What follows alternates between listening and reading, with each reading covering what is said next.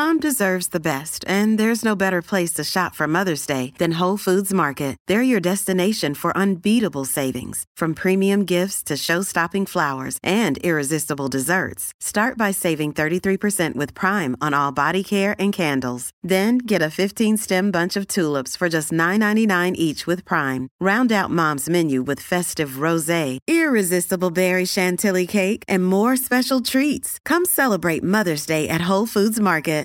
G'day, Mike Hussey here, but you can call me Mr. Supercoach. KFC Supercoach BBL is back and there's 25 grand up for grabs. So what are you waiting for? Play today at supercoach.com.au. T's and C's apply. New South Wales authorisation number TP/01005.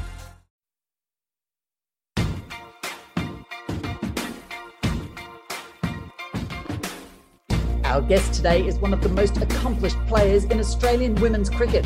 With a career spanning more than a decade, she has batted in most top-order positions in all three formats of the game, has won 5 World Championships, and is currently Vice-Captain of Australia and Captain of the current champions of the Women's Big Bash League, Sydney Thunder. Our Trailblazer today is Rachael Haynes.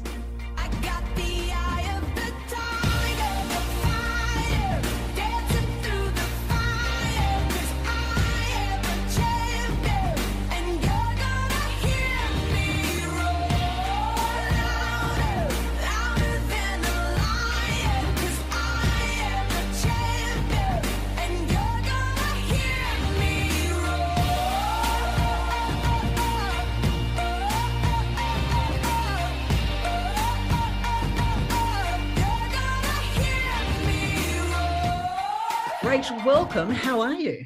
Thank you. No, it's great to be here. I'm going really well. Just arrived in the Gold Coast after a nice week in Mackay. Yeah, well, you say a nice week in Mackay. My mail tells me that you might have a hamstring injury. What happened? Yeah, look, unfortunately, I picked up a little bit of a niggle in that last ODI that we played and had to leave the field. So I've had some scans and just waiting on the results at the moment. So fingers crossed it's positive news and I'll be back out on the field in no time. Yeah, we certainly hope so. Would you say Australia's depth is kind of being tested? We've been hit by a number of injuries, haven't we? Yeah, we have. Obviously, it was really unfortunate to lose Jess Jonathan and Megan Shute prior to the tour. And obviously with COVID, we've got a bit of an extended squad here in Australia for this series against India. So there's probably been a little bit of a silver lining to it in that we have also picked up a couple of niggles along the way throughout this series. And it's given some different players some opportunity. And, you know, in some respects, it's not such a bad thing. We've had a very stable squad for quite a number of years now, but particularly heading into the back end of our season with an Ashes series and then also a one-day World Cup where there's, I think, maybe 9 round matches or something like that. It's a lot of cricket to get through. So perhaps some players who have maybe missed out a few times and sat on the bench getting an opportunity in this series isn't such a bad thing. Yeah, perhaps it's actually creating more depth in the long run, isn't it? But can you tell me, do you think that the irregularity, if you like, of sport in a COVID existence, does that contribute to a higher occurrence of these niggling injuries? Yeah, I think probably, you know, we had to complete a hard hotel quarantine just prior to the start of this series. And then, you know, maybe just over a week later, we're playing 3 one-day internationals in the space of, I think, 6 or 7 days. So that is a really tough thing to do. And yeah, I've got no doubt that that's probably contributed a little bit to some of the soft tissue injuries that we've seen. Obviously, there's me and also Georgia Wirram as well. We had a little bit of a niggle after that second ODI. So it is really challenging as an athlete to be able to, I guess, get yourself to a point where you're ready to go at such a high intensity, having, I guess, sat in a room for a fortnight or so. So yeah, it's definitely not without its challenges. Rach, I'm a quarantine rookie and I'm sitting in hotel quarantine as we chat. I didn't have to stay fit though, so I've got a sloth-like existence. Can you tell me how you handle it? Because you're actually a quarantine expert, aren't you? That wasn't your first rodeo. Yeah, that's now, I think, my 3rd that I've completed. So yeah, look, it's definitely not the most enjoyable thing to go through. I think probably anyone who's done it would have a moment where they question why they're there and doing it. And then you sort of get into a bit of a routine. There's some rituals to look forward to, whether it be a little bit of exercise in your room or the meals or whatever it may be for you. So they're often the little milestones. They sound really simple, but they are the little milestones during the day. And then every now and then you have someone knock on your door for a COVID test, which isn't too pleasant. So, yeah, it's tough. Like we're fortunate in that we had treadmills in our rooms. So that allowed us to, I guess, tick over a little bit from a fitness point of view. But yeah, it's not quite the same as, I guess, training at the high intensity that you do in preparing to play at this level. Yeah, it's a sad state of affairs when you get excited about someone in PPE with a swab at your door because it's human contact, but it is the world we live in. Logistically, how hard is it to bring a whole team together? Like, how much was this tour even up in the air? Yeah, I think it really was up in the air for quite a long time, and it was probably a matter of days potentially from being cancelled. So we're really grateful to India as well, not forgetting that they also agreed to complete a hard hotel quarantine. And yeah, it's been a really different preparation as well for our squad. So some people have come from states where there's no COVID and they're living relatively freely and were able to basically turn up sort of as we exited hotel quarantine. Others, like in New South Wales, if you got caught in an LGA that was in a high caseload area, you basically weren't allowed to train with our New South Wales squad. So it's been a really different cross-section of preparation across the team. But I think, if anything, it's probably showed the resilience of the group in that, it hasn't been ideal preparation, but everyone's just absolutely pumped to be back and playing international cricket. I think after a long pre-season and that uncertainty to sort of know that we had some games and against a really good opposition in India, that sort of light of hope at the end of the quarantine. And how about the Indian players? Have you had a chance to talk to any of them and get some understanding of what life is like at home for them right now? Yeah, I had a really quick chat to Harmanpreet Kaur. She's the captain of the T20 side.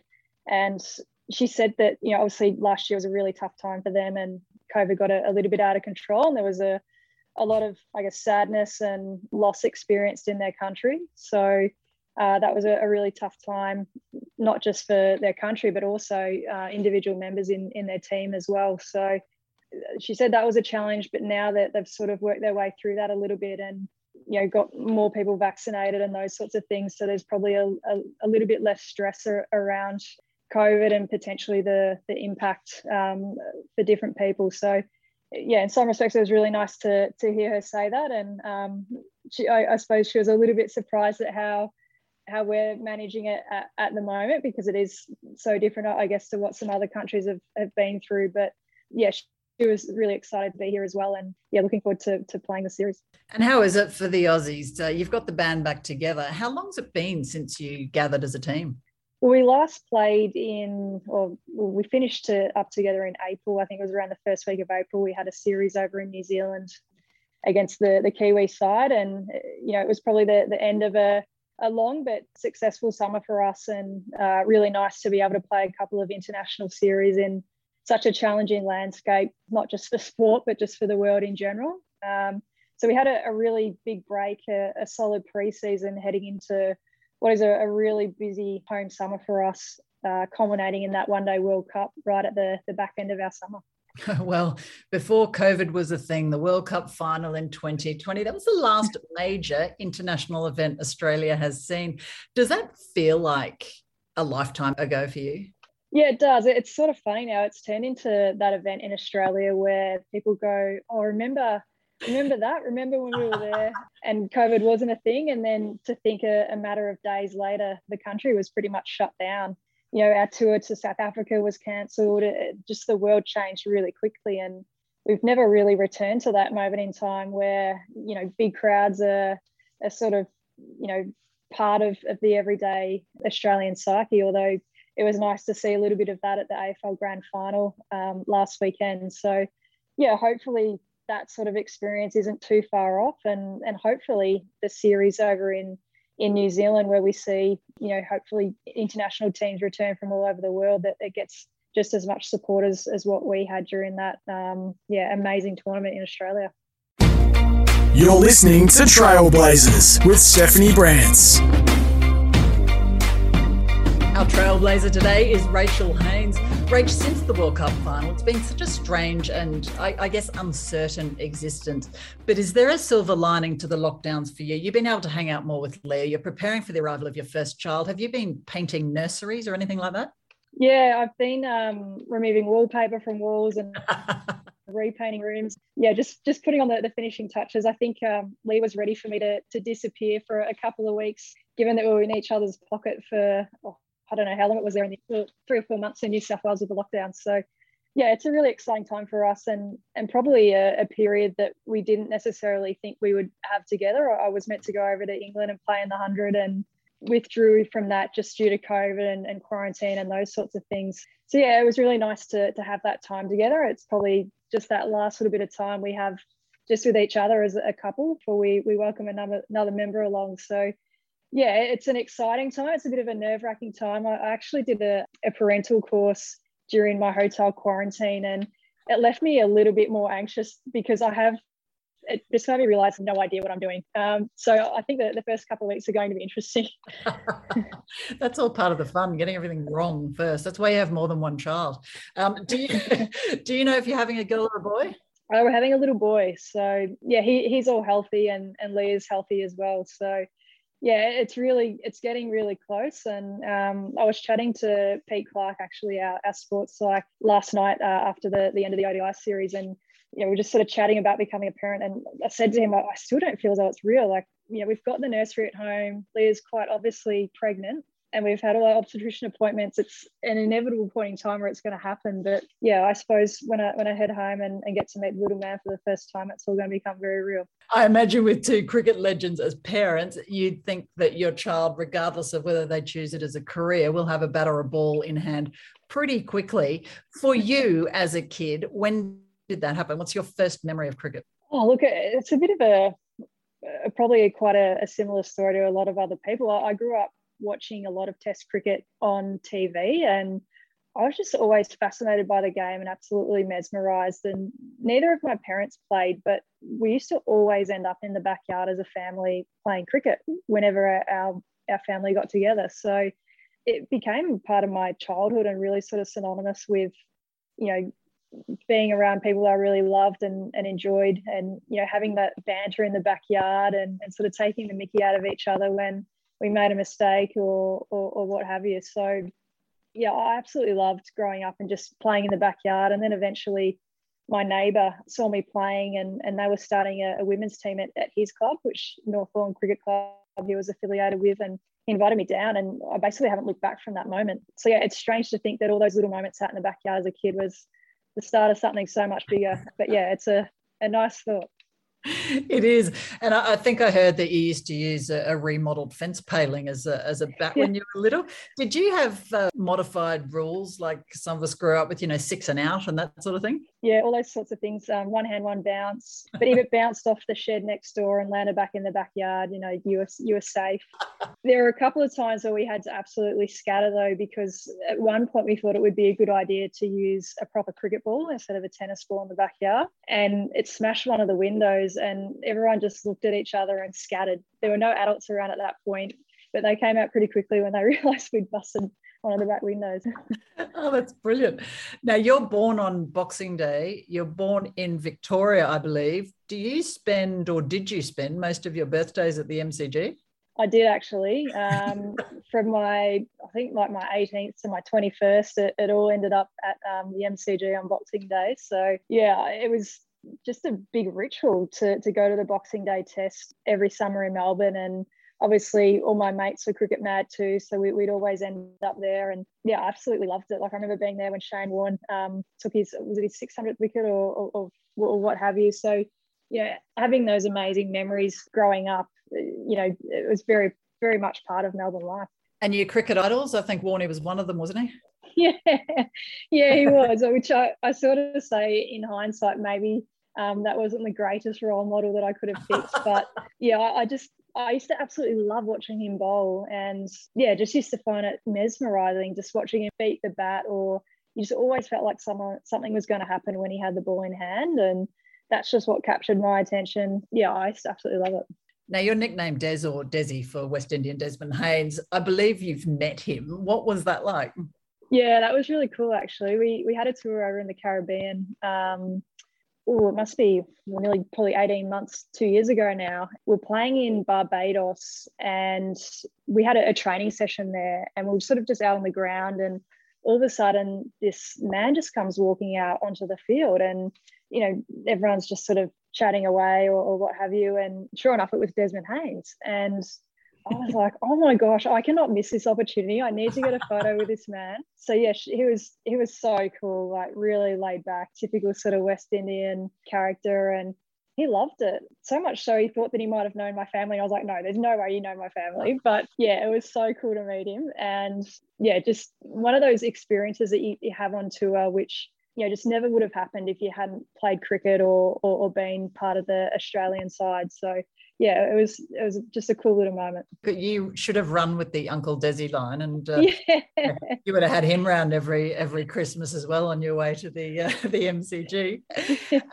As far as your formal cricket, you said that one of the neighbours got you involved. Can I assume that at that point it was probably mostly boys playing? Yeah, absolutely. So basically I started playing with the under-12 boys team at North Thorwin, but they were also starting at the time at under-17s girls side. And so I was only about 12 at the time, and they invited me to play in both. They said, we've got this girls side playing, but if you'd also like to play alongside the boys, you're absolutely welcome to. And I love the idea of getting to play alongside the boys. And, you know, it never sort of really to me that I would be the only girl there, and it might be, you know, a little bit awkward or anything like that. I just love the game. So I thought that was a great idea. I even have memories as a kid walking out to bat in this side, and, you know, some of the boys in the opposition just sort of doing a bit of a double take and asking if I was a girl and these sorts of things. And so at the time it was, you know, it wasn't commonplace for women to play the game. And so I could imagine definitely that would have been, you know, quite intimidating or turned off some young girls in the past. But I just didn't think too much of it. I was playing a sport that I absolutely loved, and yeah, any opportunity I got to be involved, I wanted to be there. And yeah, so it was just a great opportunity. And I think the good thing now is obviously the game has grown and there's a lot more playing experiences for young girls coming through. The pathway in Australian cricket is extremely strong now. And so, you know, as a young girl growing up, or, you know, you can choose. If you want to play in the boys' side, you can play. If you want to play on the girls' side, you can play on that side. So yeah, it's great to see the game having evolved so much. Was there anything else that attracted you? You weren't a part-time netball or anything? I played every sport growing up as a kid. I absolutely loved just being outside and being part of a team. I played netball, basketball, a bit of soccer. I played tennis. I just absolutely loved sport. At any opportunity, when it was at lunchtime at school, I'd be out there doing something active. After school, I used to just sit there and wait for the 3:30 bell and think, right, I can go to cricket training now. And like my whole mentality was just built around getting to the next game or getting to the next train. So yeah, I wasn't too fussed about what sport it was. I just loved the idea of being part of a team and, you know, just enjoying the game. So at what stage did you start to take it seriously? Was that something that just evolved because you turned out to be pretty good at it, or did you have this epiphany where suddenly you thought, I can make a real go of this? Yeah, when I was growing up, I didn't necessarily know that much about the Australian women's cricket team. And so I had that one season at North Thorwin Cricket Club, and then I moved across to Box Hill Cricket Club, and they had a much larger female playing section than we're probably just a little more across the women's pathway in Victoria at that time. And they sort of really planted the seed around me, you know, trying out to play cricket for Victoria and those sorts of things. And then I remember I had one moment, I must have been about sort of 14 or 15, where the women's side was playing on the MCG. It was just prior to them going away to, I think it was South Africa for their World Cup. And as part of that, back in that day, you're actually able to sit on the ground around the outside of the field where it was roped off and watch the game, which would never happen these days. But I remember I got to meet the Australian women's team at the MCG, and players like Belinda Clark, Catherine Fitzpatrick, Mel Jones, Julie Hayes, Joanne Broadbent, some of these women that, at the time I was like, I want to do what they're doing. That it didn't even occur to me that it wasn't a full-time job or that it wasn't necessarily a career, but I just thought it was awesome what they were doing. And from a moment, I was just absolutely hooked. And it's sort of strange to think as a, 14, 15-year-old kid, I didn't know any of those women at that time, but, sort of fast forward 20 years down the track, and they've all in some form or another had quite a big impact on my career over that time. So obviously Belinda Clark is an absolute legend of the game and has gone on to be one of the all-time greats, but also off the field as an administrator. She's done a tremendous amount of work for the women's game. Joanne Broadbent went on to coach me. Catherine Fitzpatrick went on to coach me as well. And obviously, Mel Jones is a commentator, and I played alongside her in the Victorian side too. So it's strange to think just that one moment obviously planted a really big seed, and along the way those women have obviously stayed in touch and been a big factor in the success of the women's game, both on and off the field. The whole fraternity around women's cricket is so important and really quite heartwarming as well. I think you crossed paths pretty early at senior level with Meg Lanning at Box Hill, perhaps. Did you have any inkling at that point that the two of you would end up playing really key roles in Australian cricket? Oh, not really. Like, we still talk about the Mighty Mustangs now. Actually, we brought it up the other night. We were around the table and talking about some of the glory days of club cricket. But Meg was obviously super talented coming through. I'm sure you can imagine. She was just, amazingly gifted, dominated her age group. And, we sort of played a little bit of cricket together at Box Hill before I moved to Sydney. You just always knew that she was going to make it. I remember her making her debut at the Wacker in Perth, and she scored 100, and it was just amazing. And obviously she's gone on to just absolutely dominate the world game. And it's absolutely no surprise to me that she's able to have the success that she has. And in some respects, I'm a fan of the game as well. So although we sort of stand alongside each other in the Australian team, sometimes I'll stand at the other end and watch her bat and just think, my God, like that was incredible, and watch her play some shots or have an innings where she just dominates and just really enjoy being part of that experience as well. I think you're being very humble there, Rachael, and I'm sure that other people standing down the other end from you are having those thoughts as well. Of course, for you, it wasn't just cricket all the time. You also did tertiary study. Was that something that was important to you, or was that coming through school, it was just a means to an end? Well, I didn't go to uni straight out of school. I wasn't quite sure what I wanted to do. And so I actually jumped into the workforce out of school and just tried to get an understanding of what it was I enjoyed doing. And I ended up going back to uni and completed an undergrad in business marketing. And I found that really worthwhile. I enjoyed the subject and working my way through that. And unfortunately, I got dropped from the Aussie team sort of in my mid-20s, and I had about a semester left on my undergrad degree. So I got that done and then stepped into more of the traditional workforce. If anything, it probably just gave me a little bit of balance. And since then, I've finished my MBA as well. For me, I've always enjoyed having an outlet away from cricket. I haven't tried to wrap my identity too much up in the game because it does have lots of highs and lots of lows. And I think if it's sort of what you build everything around, it can be really tough to navigate at times. So as much as I love the game and, enjoy being a part of this side and the other side that I've been able to be part of too, it is, I think, hard at times if you just put everything into cricket and things don't quite work out. I've definitely enjoyed having an outlet away from the game, and I guess getting my brain to tick along in a different capacity. I found that really fulfilling. You're listening to Trailblazers with Stephanie Brantz.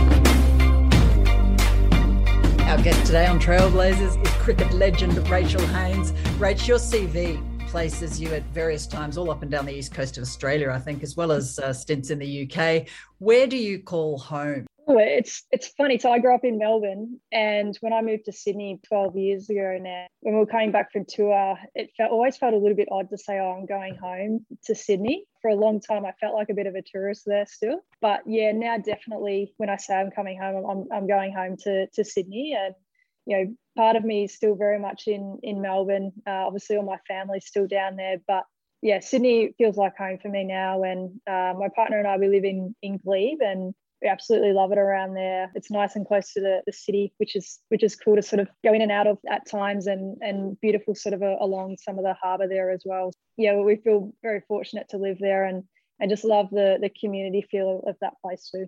Yeah, Rach, that all sounds really nice, but tell us honestly, as a player, how hard is it to switch allegiance from Cricket Victoria to Cricket New South Wales? Yeah, look, I think every now and then it still takes some people's breath away when they discover that I used to captain Victoria as someone who plays for New South Wales now. So there's sometimes some groans I find in the audience when that gets announced. But yeah, I think I've been accepted now as a New South Welsh woman, and yeah, that they were honestly really accepting of me when I made that move up. I was a little bit worried about how potentially it would all go down, but that they've been very supportive, and I still do have ties to Victoria. You know, I find myself sort of sitting with the Vics on tour during the Aussie series at times and things like that. So there's definitely still that Victorian in me. But yeah, I've really enjoyed my time in New South Wales. Well, it was 15 years ago, I think, that you made your debut in the Women's National Cricket League. How different did life look as a cricketer to how you live now? Yeah, it's completely transformed. So when I started playing, obviously we had our domestic set up, and that was all built really around one-day cricket. And I remember when I first broke into the Victorian side, you know, T20 was a little bit of a novelty. So they'd only just started playing it internationally.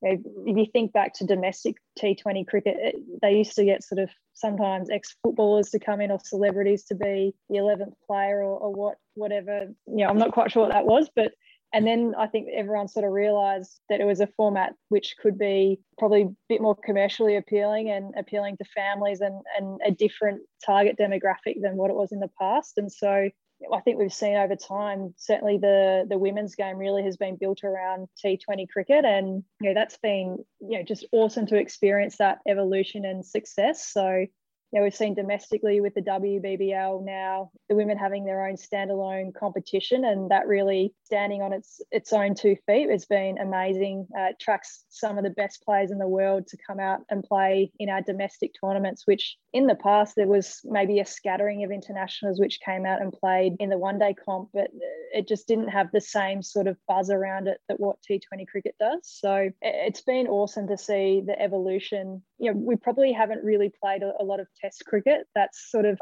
something that the players are pushing more and more for, but certainly that T20 format has been great in growing the game, exposing it to a different audience, and also getting quite a different number of countries playing too. We saw Thailand play at the last T20 World Cup in Australia, and they just added a whole different, flavour and culture to the tournament. So that was really, really cool to experience as a player. And yeah, hopefully we'll see more and more of that happen as the game continues to grow. Is T20 your favourite format? Oh, well, it's shorter, which is sometimes a little bit easier on my body at my age. Yeah, I definitely enjoy playing it. I think it's got a great atmosphere to it. When you're at the ground, you can sense the excitement from fans, and they're really engaged in the teams and the different players in teams and those sorts of things. From that perspective, it's been awesome to be part of. But yeah, I suppose I grew up watching Test cricket, and I know as a player that is the ultimate test of your skill and your mental application. And so part of me does just have a bit of a soft spot for that format of the game as well.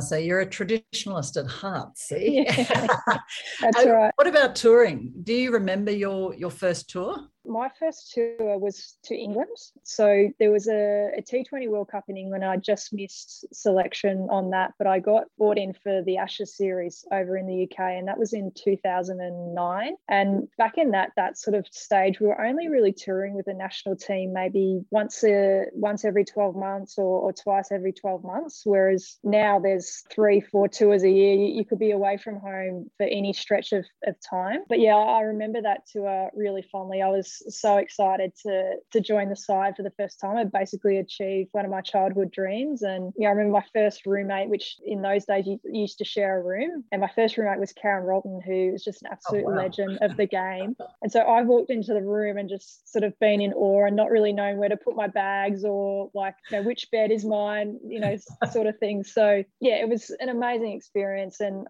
I went on to make my ODI debut at Lords. I was just living this cricket fantasy life. It was amazing. And then, a few days later, I had Alan Border presenting my test cap. So, my mind was just completely blown. It was just an incredible time to be part of. And yeah, it's all just gone so quickly. I can't sort of believe that we're now, potentially 10, 12 years down the road. Well, you've just wrapped up most people's cricket dreams in one rookie tour there.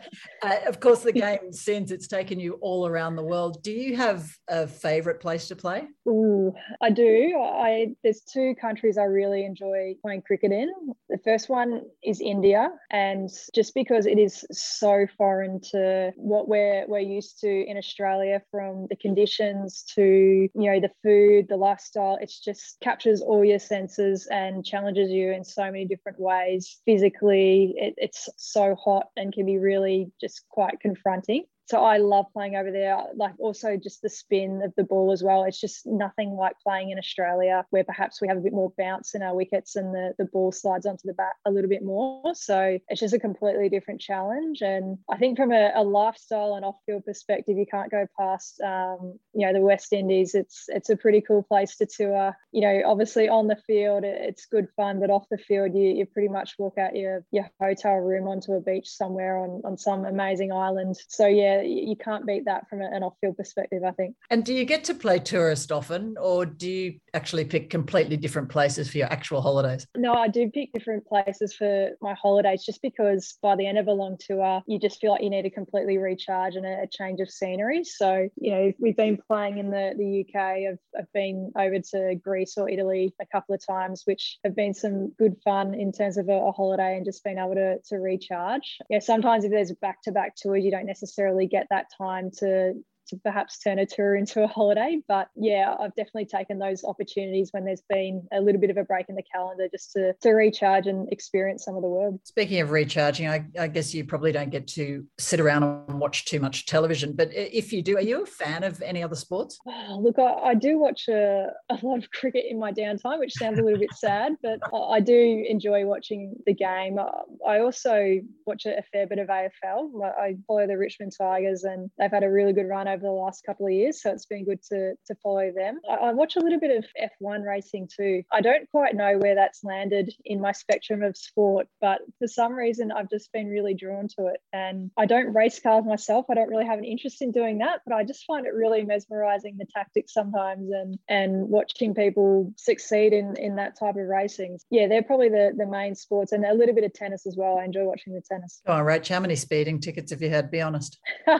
No, I've actually never had a speeding ticket in my life. I want to touch wood somewhere, but I'm sitting at a glass table. But yeah, hope I'm not too much of a lead foot. Oh, okay, I'll believe you for now. So besides cricket, bit of AFL and some F1, what else do you watch on television? What are your TV viewing habits like? Are you a closet reality TV fan? Not too much. I tell you what I do love though is a bit of crime drama. So Leah, my partner, she often, whenever I'm sort of picking the next series that we're going to watch together, she sometimes gets stuck into me. She's like, I just know you're going to pick a crime drama, and that's what we're going to watch. So I got stuck on a bit of a record there of picking back-to-back crime dramas, and she told me that it was her turn. Nice one. Of course, you also appear on television, because the women are on television a lot more now playing cricket. Do you ever think about that when you play? Well, I felt for Sophie Molyneux the other night. She copped an unfortunate hit to the face, which I'm sure was extremely painful, but in time, as perhaps that goes by, I think it'll go down in cricket folklore with the taping that she had to her face towards the end of that game. But yeah, I think, if you make a mistake, particularly if you do something that's a little bit funny, that will end up on the team highlight reels in the review. So sometimes you've got to be a little bit careful, particularly around some of our teammates who are happy to point out some mistakes. But quite often when you're playing, you totally forget about the cameras, and it's not potentially till afterwards, or if you're sitting off and watching the game, that you realise that everything's getting captured. And when I first started playing, it was a little bit of a novelty. It was a TV game, whereas now, obviously it's very much part of the landscape, and it's quite nice. It's nice that some of those moments are getting captured. And certainly, think back to that T20 World Cup final in Australia, to know that that's all on record. And we also had that behind the scenes footage where the documentary got put together as well. I think in time we'll look back and just realise how much of a keepsake that is. And yeah, it's awesome now that it's just so much more accessible and anyone can watch the game. Does that include your dancing on stage at the end? Funnily enough, I actually missed that. I was in the waiting area because we knew that we were potentially going to get that opportunity to go up with Katy Perry, but I had a drug test that I knew I also had to complete, and I was absolutely busting for the toilet. So that all happened maybe about an hour or over an hour after the game had finished, and I just couldn't wait. And so I tapped my chaperone on the shoulder and I said, "Oh, can we go now? I feel like if we go now, I'll be able to get back." And so I rushed down to the room, but there were a couple of players in front of me and I'd signed in, and so I basically had to complete the test. So yeah, unfortunately I missed that moment, but I got to relive it through my teammates and Molly Strano, Soph Molyneux, Erin Burns. I think they really made that moment their own. You're listening to Trailblazers with Stephanie Brantz. Rachael Haynes is our guest today. Rach, so many career highlights. Do you have a favourite? Oh, look, there's probably a couple. I think, winning an Ashes away from home was a really special moment. I didn't know if I'd ever get that opportunity to play in an Ashes series again, and to be able to do that away from home in England and just have such a dominant series as well from a team perspective, that was really rewarding. It would have been nice to get a result in the test match, but unfortunately we didn't quite get there. And obviously the home T20 World Cup, those sorts of experiences are often once in a career opportunities, and to have that moment, and I guess it became so much bigger than just playing and winning in a World Cup. It was really symbolic about women's sport and just women in general, and just showing people that they deserved those moments and deserved to sort of stand on that stage and have the support of such a huge crowd. And to think that we captured the attention of so many people, and even now in the street, sort of talking about it, people will stop and they'll say, "Oh, I was there," or "How great was that?" And it's just really, really cool as a player to know that, we got to share in that moment. Now, it's inevitable in a long and successful sporting career that there's also going to be challenging times. You touched on this before, but in the lead up to the 2013-14 Women's Ashes, I think you were already preparing with the team in Perth, and you were told that the numbers were cut and you were going to be, for want of a better phrase, excess to requirements. What do you recall of that, and how on earth do you handle that? Yeah, I was gutted, to be honest. It was probably the first time in my career where I had that moment where I lost something that I really wanted to be part of. It's really hard to prepare for that as a player. Obviously now I very much understand that unfortunately it's part of the landscape, whether it be injuries or selection and form. Sometimes that leaves you a little bit vulnerable as a player. And yeah, there's no doubt it took the wind out of my sails, and it took me a little while to sort of get over it. So I lost my spot in the team, and then maybe 6 months later, I also lost my Aussie contract. So it just completely changed my life. And, I was really grateful for the fact that I had really good support around me, and Cricket New South Wales just were awesome and really sort of picked me back up and got me on my feet. And, I went back out into the workforce and got a full-time job and those sorts of things. And yeah, it was a tough moment. And, I guess eventually I found my way back into the side, but, that was really fortuitous as well in terms of at that time there were injuries to two senior batters in Elise Perry and Alex Blackwell. And I got called into a tour out of nowhere. So I was in Sydney on a physio bed on a Thursday afternoon and got a call from the head selector saying, "How do you feel about playing cricket for Australia this weekend?" And I thought, yeah, that sounds really cool. I'll be there. So I flew over to New Zealand, trained with the team on Saturday, and I think played for Australia on the Sunday. So yeah, there's some really good lessons in there in terms of you never know how close you are to the selection or how far you are. But one thing you can do as a player is just stay ready. And that was probably the thing that I did, in that, I was really disappointed in that initial stage where I did get dropped, and it changed a lot of things for me. I had to make sure that I had a job and all those sorts of things. But yeah, I think throughout that time, I felt like I still maintained my professionalism and still tried to prepare as best I could. And I wasn't necessarily expecting another opportunity. In fact, I thought probably the door had closed a little bit on my ability to get back in the national team. But sometimes someone else's moment where it's not great for them in terms of injury, that can be your little moment that sort of changes things for you. And that's what happened for me in that game. I think I scored 50 and basically have been part of the squad since. What does it do to your confidence when you come back? Because I'm guessing that there would have been, however brief, there would have been a thought in your mind that, as you said, that's it for the green and gold, that's it for the national team, you consider retirement.